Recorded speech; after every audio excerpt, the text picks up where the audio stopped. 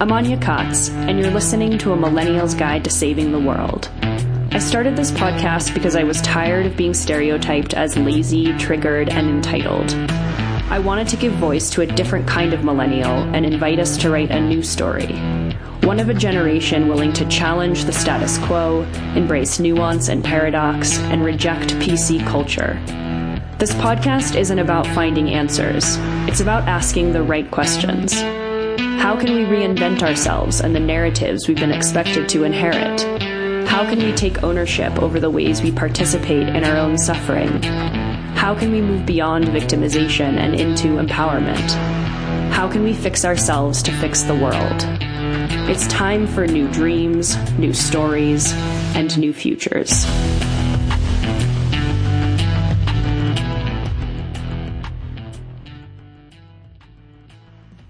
Hello, everybody. Welcome to another episode of the podcast. Today, it's just going to be me. I've been marinating on doing this solo episode for a while, and I've been avoiding it a little bit because it's not like the happiest, most optimistic podcast you'll ever hear, but it's undoubtedly real and undoubtedly how I've been feeling lately, and I thought maybe some of you might be feeling this way too. And I feel like this podcast's benefit, while there may be several of them, one of them is to develop and foster community among us and help each of us feel less alone. So even when the sentiments are less than ideal, I think they're worth sharing on here. So I've been thinking a lot about beauty and death recently, and the fact that I feel that they're inextricable from one another and that they intersect constantly everywhere. This summer has been interesting. Normally, the van trips that Chris and I take are super fun and like an extended summer vacation. And I feel like each year that we do it, they become more challenging in a way, because I think experiencing the world firsthand, looking at the world firsthand with one's eyes, not just one's brain through books, but really being in the world, makes it very difficult to avoid the truth or truths of the world. And this summer was pretty challenging. I feel like last summer, a lot of the challenge, had to do with COVID had just started and people were kind of panicking, and people were or were not wanting to wear masks, and the election was coming, and it felt sort of like it would pass. It felt like a temporary event in the world. And so it was definitely difficult and definitely stressful, but it felt like, okay, but next summer, next year, the year after, it'll be better. This is just a temporary issue. But this summer, that sort of temporary issue, I feel like, has morphed into what now feels like a long-term issue. And that maybe sort of the heightened anxiety and stress of last summer was just a simple sort of extreme expression of the underlying anxiety and stress and despair and pain that exists and continues to exist and will continue to exist. We had two close friends this summer within a month of each other get diagnosed with cancer. Yesterday was my birthday. I spent it at my grandparents' cabin in Colorado, which they have owned. They actually received the notification that the land became available the year I was born, in 1988. They built this cabin in outside of Gunnison, near Crested Butte, with their own hands, and it was finished when I was 7. And I've been visiting them at that cabin in the summer, in the winter, on and off for my entire life. And due to a myriad of factors, one, it's very difficult to take care of. The cabin is sort of a living being. It requires a lot of attention and maintenance. My grandparents are getting quite a bit older and can no longer really take it on. My grandmother needs oxygen in order to exist. at 9,000 feet, which is where the cabin is, and that became sort of untenable. And over the past few years, they, as well as my entire family, have tried to come up with different ways that maybe we could keep it at a certain point. For those of you that have been listening for a long time, I was actually planning on moving in there a few years back, but that didn't end up happening. I thought maybe I could caretake it. We sort of went through all these different options and had many conversations where everyone was sort of crying and expelling all of their familial trauma and pain at one another. It was productive, but it was definitely really intense. But ultimately, we decided it was impossible and that no one in the family could really take it on and they would need to sell it, which was really the last thing they wanted to do, because the way they described it is that their basically blood and sweat existed in the logs of this place, which I definitely always felt when I was there. I think it was like an interesting example of a way to live that no one else in my family was doing. It was out in the middle of nowhere. It was quiet. There was no internet. There was no cell phone service. It was, by and large, definitely in like my top 3 favorite places of all time. It still is. And it felt like such a special part of the family. And this year they put it on the market and received an offer and accepted it. And so they are closing on September 29th. And yesterday I went for the day for my birthday, which was sort of impromptu. I thought Chris and I would be driving around the Southwest for the next couple months, but we have decided to jump ship and go to Guatemala for a couple months. And so we really only had a few days for me to go visit one last time. And it felt sort of, I don't know, strangely appropriate to go on my birthday and celebrate in that way. And of course, that was very sad because that cabin will no longer, at least literally, belong to my family. And my grandparents are going through quite a bit of pain and grief about letting it go that I feel pretty palpably.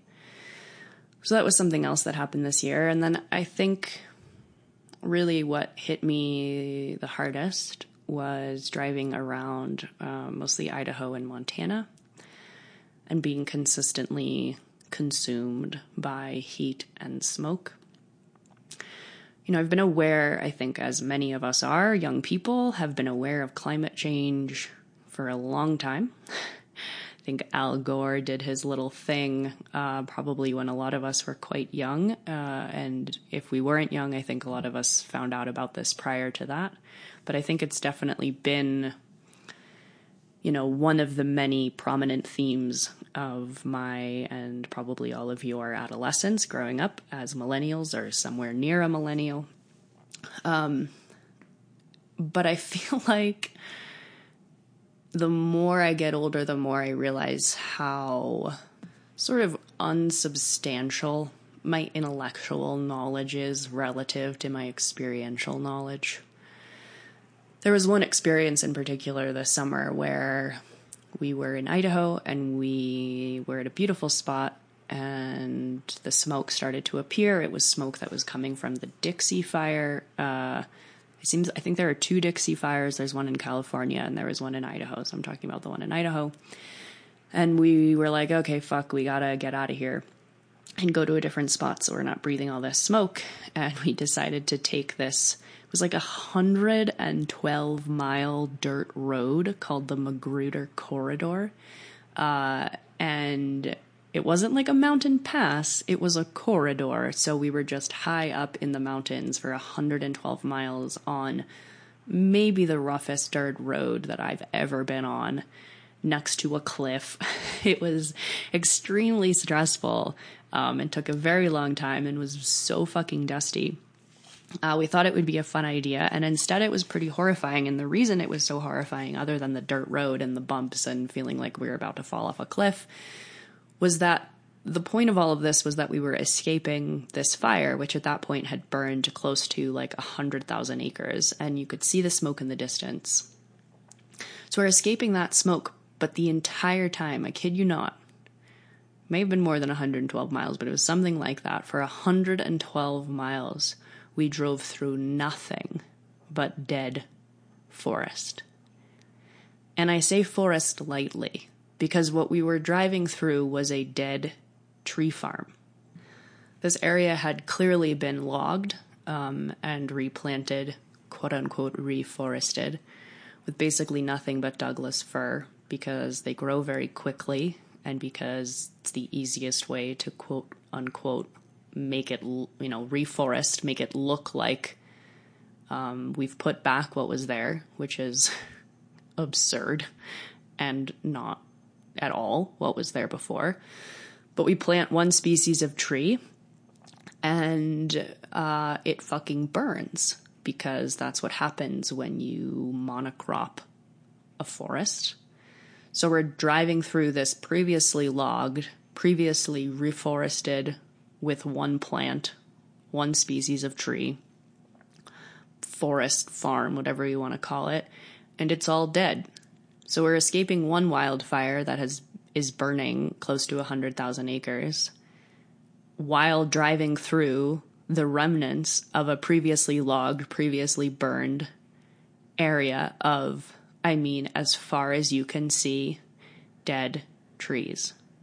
Dry, dead trees. I don't know if I've fully, you think about, this wildfire, you hear in the news, like, this wildfire is burning 100,000 acres, 200,000 acres. This fire is larger than any other fire. And most of the time we're kind of away from that. We can see maybe the remnants of the smoke, but we have no idea how to comprehend 100,000 acres. It's sort of unimaginable, just sort of like the deaths from COVID are unimaginable. I've seen a lot of things over my life where, like, visually online, people try to show us the extent of something when the numbers get that high, whether it's the amount of trash we throw out or the number of deaths that have occurred or the amount of acres that have been burned in a wildfire. But really, I feel like we're at such a disadvantage in really fully comprehending what's going on until we experience it, until we drive 112 miles through a dead forest that wasn't even a forest to begin with, or it was initially, but then it was logged, replanted with one species of tree, and burned.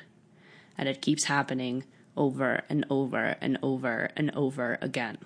Isn't that the definition of insanity? That we continue to do something and expect different results. I don't even know whose side I come down on anymore. Normally I'd like to think of myself as an environmentalist, but it is true that if we plant one species of tree, it will burn unless we log it again. That's what happens. So what are we supposed to do?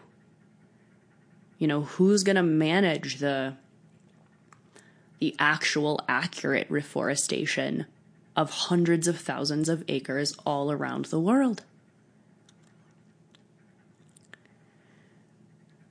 And I think experiencing that magnitude of death, it carried for me throughout the whole summer. I felt more conscious of what areas were logged. I felt more conscious of that the surrounding nature I was looking at was not in fact native. That there are maybe 4 species of, plant life as opposed to hundreds. That whatever animals used to live here don't live here anymore. And it's still fucking beautiful. It's even beautiful when the sun sets through the smoke and it's orange and this color that you've never seen before.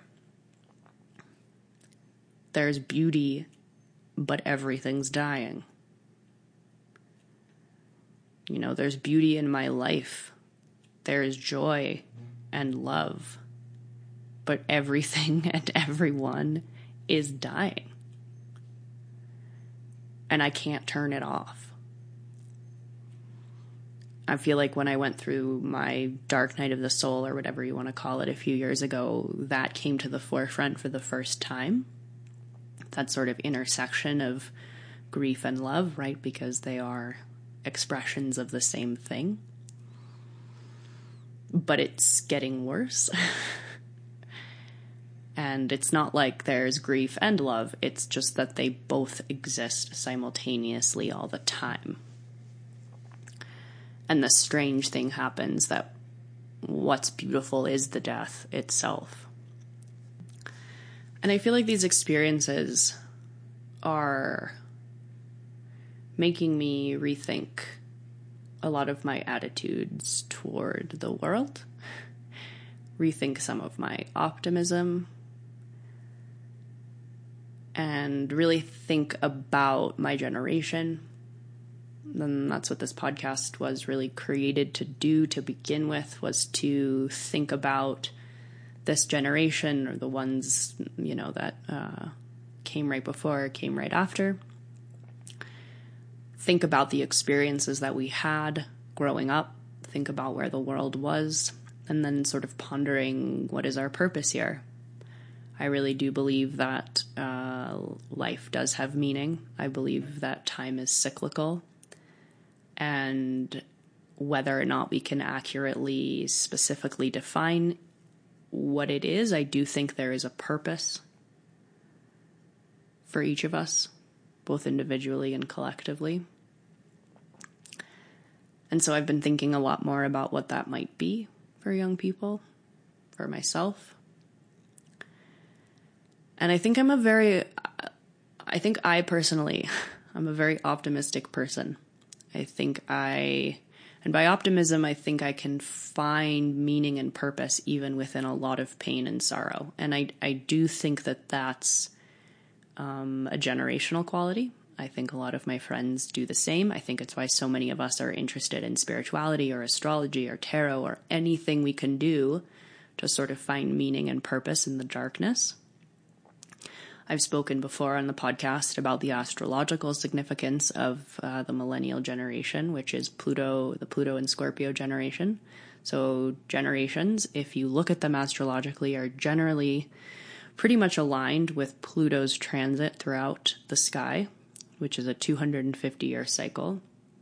And so when millennials were born, Pluto was in its home sign of Scorpio. Scorpio is the sign of death, the sign of birth, the sign of taboo, the things we don't want to talk about, the things we're afraid of. It is the underworld. And Pluto, Hades, is in his home in the underworld. And Pluto in our charts, or generationally, sort of refer to our karmic journey, our karmic purpose. And so what does a generation do when it has Pluto in Scorpio as opposed to some other sign? And I've obviously thought a lot about this. I recorded a podcast episode about the Pluto and Scorpio generation. Oh gosh, it was like one of the first podcasts I ever put up. I feel like we're due for an update on that. But the episode was with Tim Holleran. So if you're interested in that perspective, I highly recommend going back. I think it was within the first 5 episodes I did. Still definitely very relevant.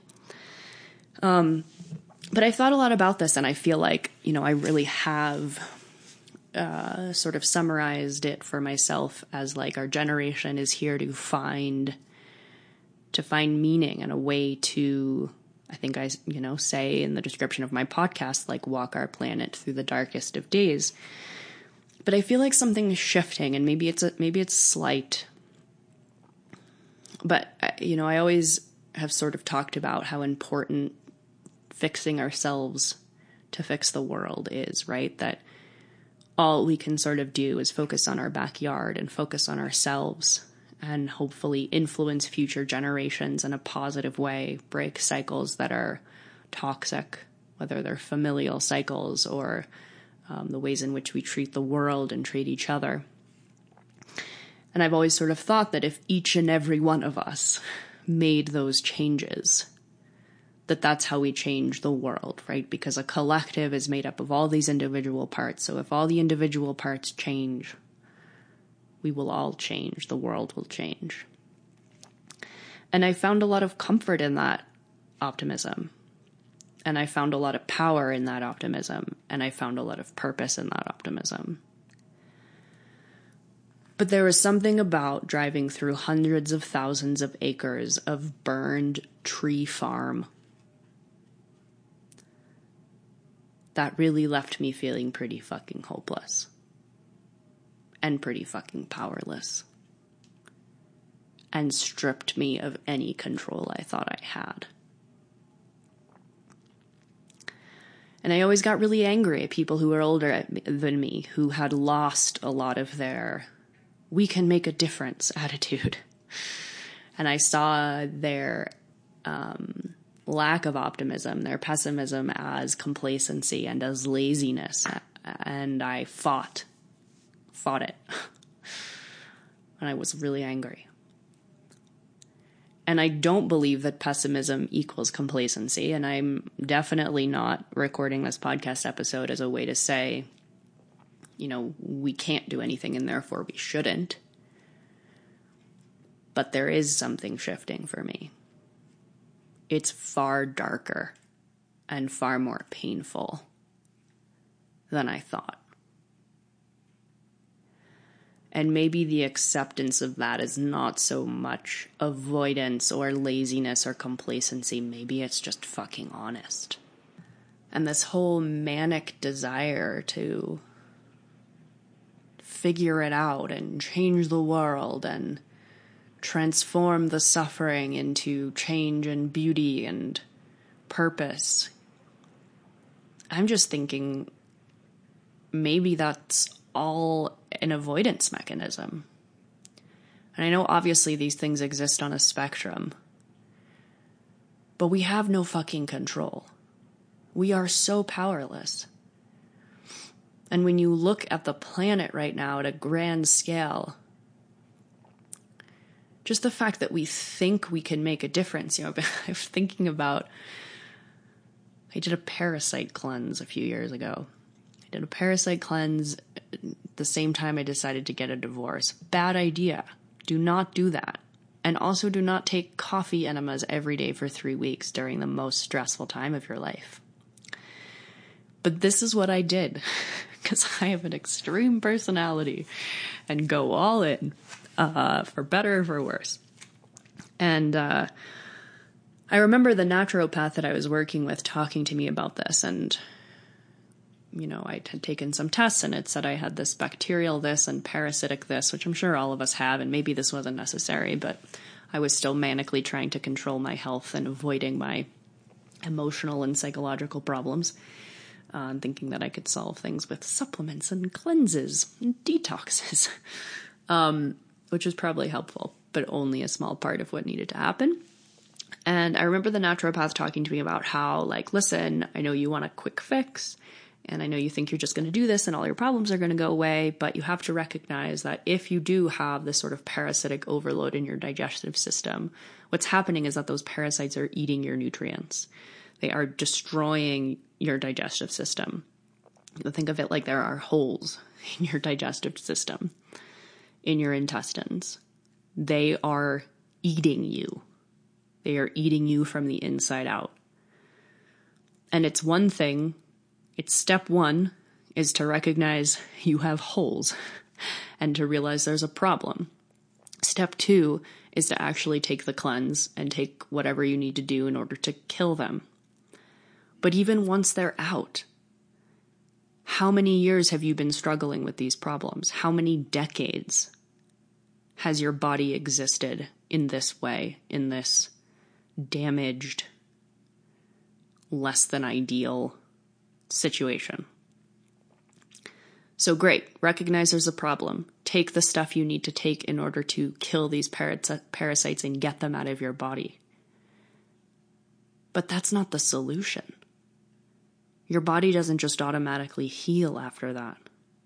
Your body has to learn how to reabsorb nutrients now. Your body has to learn how to exist without a parasitic infection. And I don't even feel like if we take that metaphor and apply it to the planet, I don't even think we're at the point of realizing how fucking horrible a problem there is.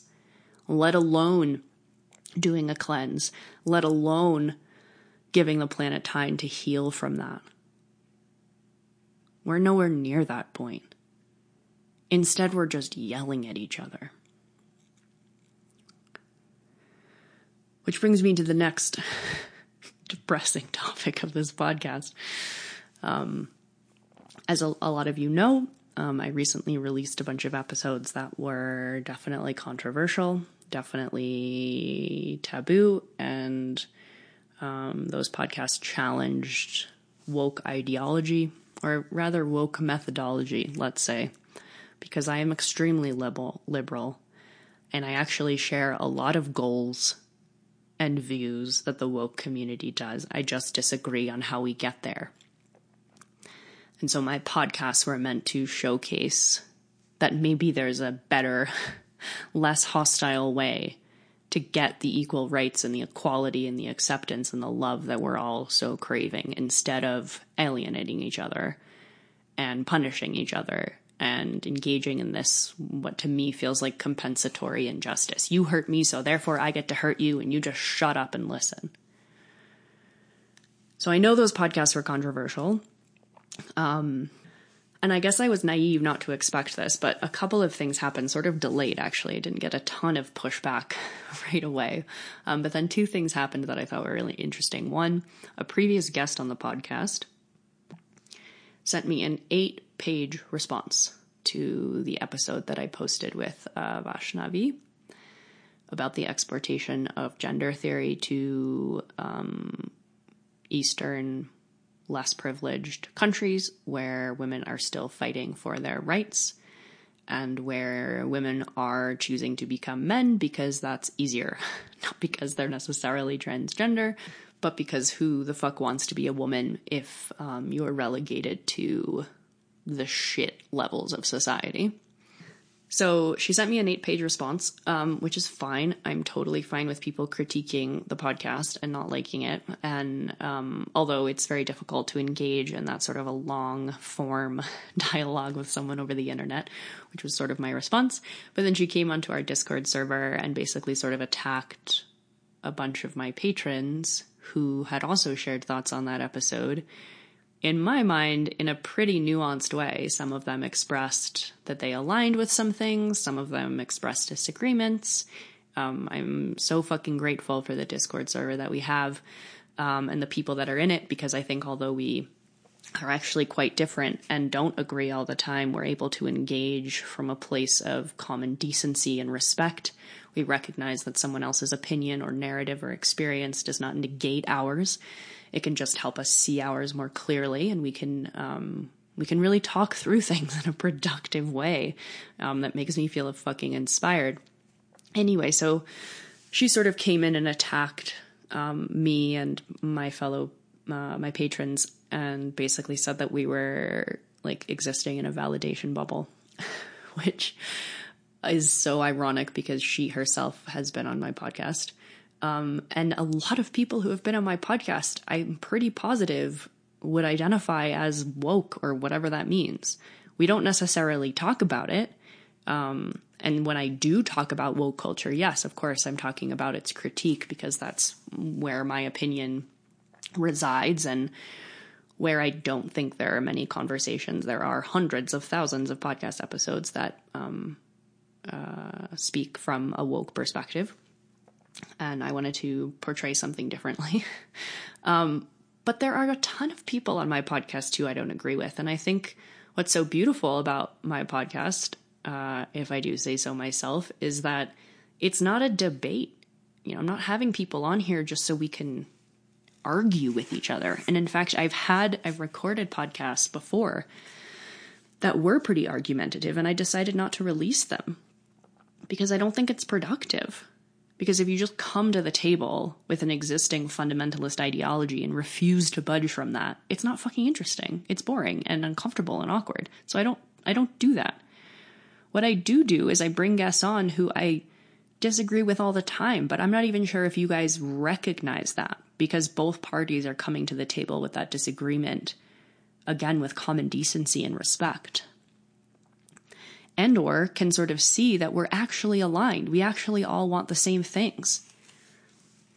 I had someone else who I'd reached out to have on my podcast, who I'd been really excited to have on the podcast for a while. And I sent her an email, and she wrote back and said that she could not come on my podcast because some of the ideas expressed or the people I had on and the way that certain things were platformed did not align with her core values, which was also really confusing. I mean, I can't imagine being asked to go on a podcast and needing to align with every single guest or opinion that had ever been expressed on that podcast. I mean, how is it that we think that alienating one another and not communicating with one another, how do we think that's going to get to equality and understanding? I don't fucking get it. You know, this previous guest on my podcast, I would have happily had her back on, you know, if I knew the conversation wouldn't get hostile. I have no regrets about having her on in the first place. And I don't disagree with the world she wants to see. Just as I think this woman who didn't want to come on the show at all, I think our core values are probably very much aligned.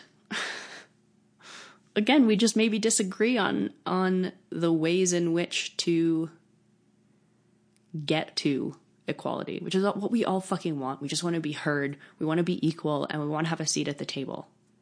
We all agree. And yet, as the planet dies, we just still fucking yell at each other. And I don't get it. It's such a waste. Even this whole vaccine thing is such a waste. The debate about it, that is. Everything is so much more nuanced than we want to believe, but we're just so scared that we can't come together. And if we can't come together, what the hell do we think we're going to do about the fact that our home is dying? It's just sad. I'm just sad.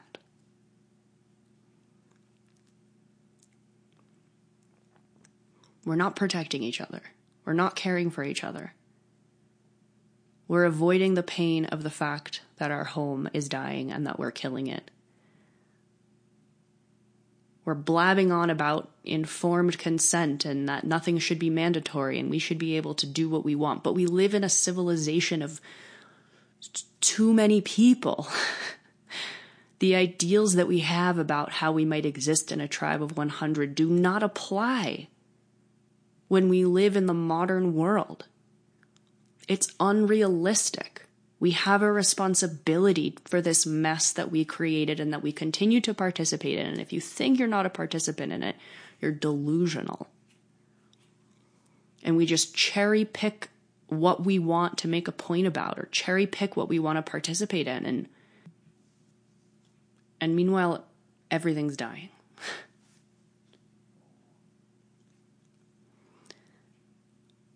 I wrote a post recently on Instagram about, relating the death of the planet to the death of a loved one. And what we miss by avoiding the fact that they're dying. What we miss by bargaining. What we miss by being angry. What we miss by all of the steps of grief that come before acceptance. I thought I was pretty well versed in grief and darkness. But I still think I was, and still am, existing somewhere before acceptance. Because we don't want to feel that level of pain. We want to still think we can see some sort of change. I don't believe that I'm going to see a change in my lifetime. And I've said that before. But now I really believe it, and that feels different. And that doesn't mean there isn't joy, and that doesn't mean there isn't beauty, and that doesn't mean there isn't love. But they're inextricable from grief. And maybe that's the point of our generation.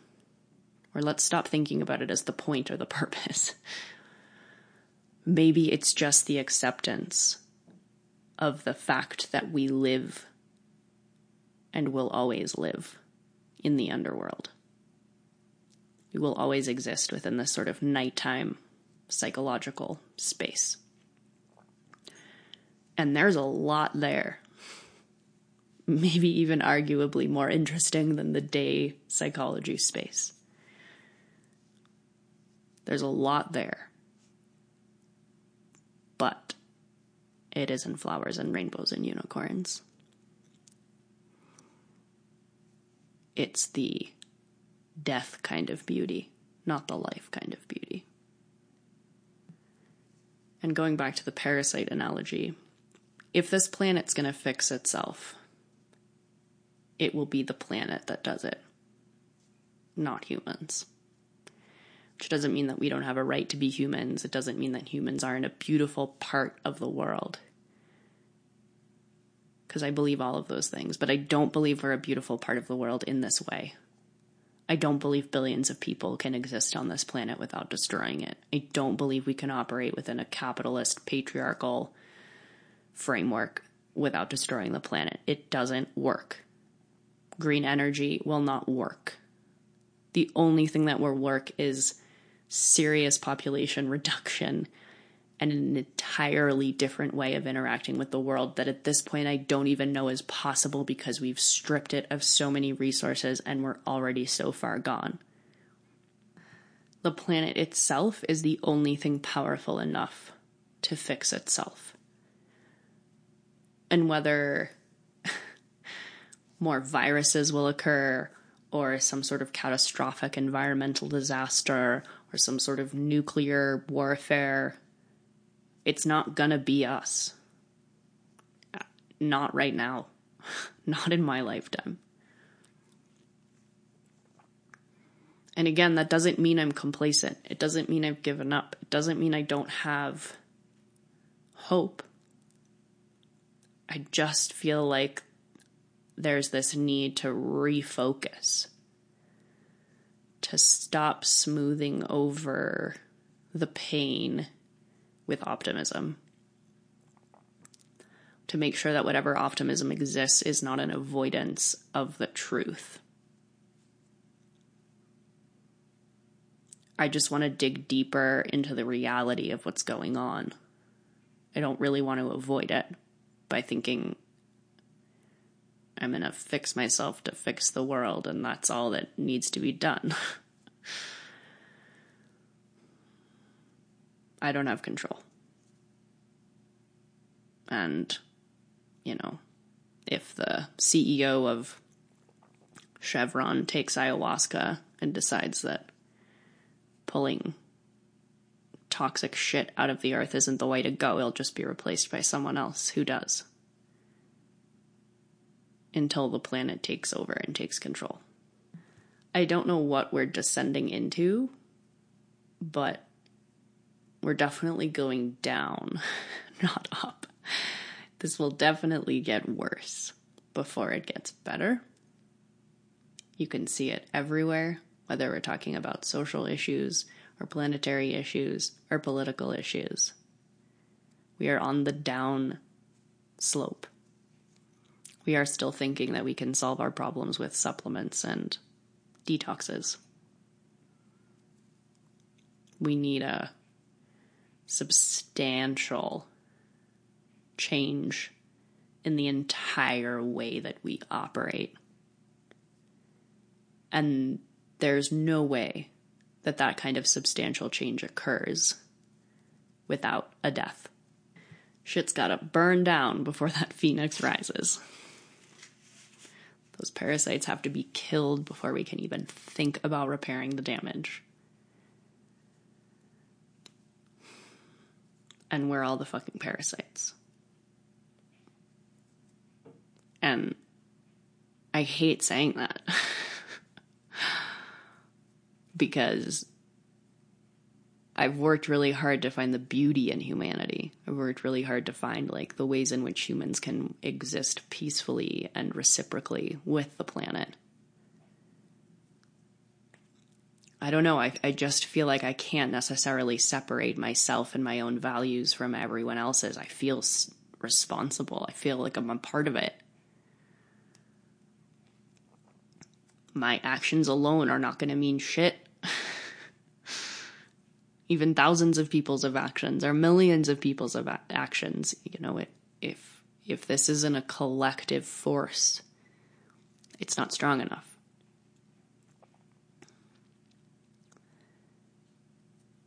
And I'm still participating. You know, I really don't think that we can really coexist with this world unless we think in far more reciprocal, holistic, regenerative ways. And I'm barely versed in that. I mean, maybe I'm more versed in that than other people, but I'm still barely versed in it. I still can only recognize 6 plants when I go outside. I still use electricity. I still do all of that stuff. And again, if maybe the population was smaller, we could get away with some of these sort of technological advances, but that's not the case. We think we can just recycle our way out of this, or solar panel our way out of this, or even regenerative soil our way out of this. No. It's delusional. Which doesn't mean everything isn't beautiful. Doesn't mean all of you aren't beautiful, which doesn't mean I'm not endlessly grateful for this community and my life and the people in it. But it's all dying. And I'm sad.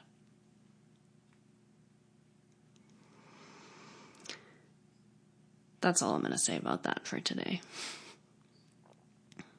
In other news, if you would like to try and find some meaning and purpose in this fucking shit show, I am relaunching my Lunar Circle in October. And the Lunar Circle is basically my introduction to astrology and archetypal psychology course. I honestly think it is more about archetypal psychology than it is astrology. The astrology chart is a way to get to know the archetypes and to understand how they live within us. But really, that's the end goal. It's not about reading charts, although you will learn that. It's not about knowing what planets were where when you were born. You will learn that. It is about recognizing yourself within this realm of mythology, within the realm of story, and using those stories to get to know yourself better and to become a better person, to become a more aware person. What we do is that we take one lunar cycle. The one we will be doing will be starting with the new moon in Libra, which is really special because I have a Libra moon. And so I feel like it is appropriate that we will be meeting together for the Libra new moon. And we basically track the moon through the sky for a month. And as it moves through the sky, we see it moving through our own natal charts. So when we took our first breath, every planet was in a specific place in the sky. The sun was in a specific place, the moon was in a specific place, and that's our birth chart, that's our natal chart. And then as time goes on, the planets keep moving, obviously. The moon moves, the sun moves. And so as all those planets move, they start hitting points in our chart, right? So the moon returns to the place it was when we were born a month later. The sun returns to the place where we were born a year later, and then every year after that. Some planets take a very long time, like Pluto, as I mentioned. And so what we do is we take the moon and we track it for a month around our birth chart, around the sky in and of itself, but also see how it interacts with our birth chart in order to learn more about ourselves and the planet and other people. We will meet 6 times over Zoom, where I will give lectures about many things. But mainly we focus on the different stories and mythologies associated with each of the signs. And we will meet 6 times over Zoom. And then in addition to that, this is something new that I'm doing this time around. We're going to separate the lectures from the group discussion. So before, those were all happening together, which led to very long meeting times, upwards of 3 hours. So this time I'm going to give lectures, and then you're all going to meet with a much smaller group to discuss the course material and share your insights from the previous week. So as the moon moved through Sagittarius and Capricorn and Aquarius, you're going to share what happened and what you felt and what you were thinking about. One of the best ways to learn about these archetypes is to hear as many different versions of experience and of story and of narrative as possible. And so that's why the group discussions are so valuable. And what's also really cool is that this time those smaller discussions are going to be led by former Lunar Circle graduates. And they will be helping to lead the discussion. They will compile any questions that they can't answer and bring them to me during the lecture. I still definitely want to have one-on-one engagement with all of you, so I didn't want to not have you be able to ask me questions. But the former Lunar Circle graduates will compile those and present them to me during the lecture so that I can answer them directly and still interact with all of you. Also, the cool thing about this now is that given that the discussions are separate from the lectures, a lot of people wanted to do the program before, but they had like a weird schedule or they're in a different time zone or had kids or work or whatever. And now you don't necessarily have to attend those lectures live. They will be recorded and uploaded right away. So as long as you watch them before the group discussion and before the next lecture, you don't have to attend any of those lectures live. Of course you can if you want to and you're available. I will be doing some in the morning and some in the evening to stagger it for those with different availability. But it definitely makes it a lot more open to lots of different people. So that's exciting. I'm going to be talking more about that in the coming months. I'm going to be doing some more astrology podcasts on the show, talking a bit more about my philosophy, how this course is basically the anti-pop astrology course, the anti-sun sign horoscope course. A lot of the, there's so many misconceptions about astrology. And so a lot of you who might have, sort of triggered reactions to something as ridiculous as astrology. This course is really meant to show you that there is a very, very different way to engage with astrology, that is not as silly as you may think. So I'm going to be talking more about that. But if you would like to sign up, enrollment has not officially opened. Enrollment opens September 2nd.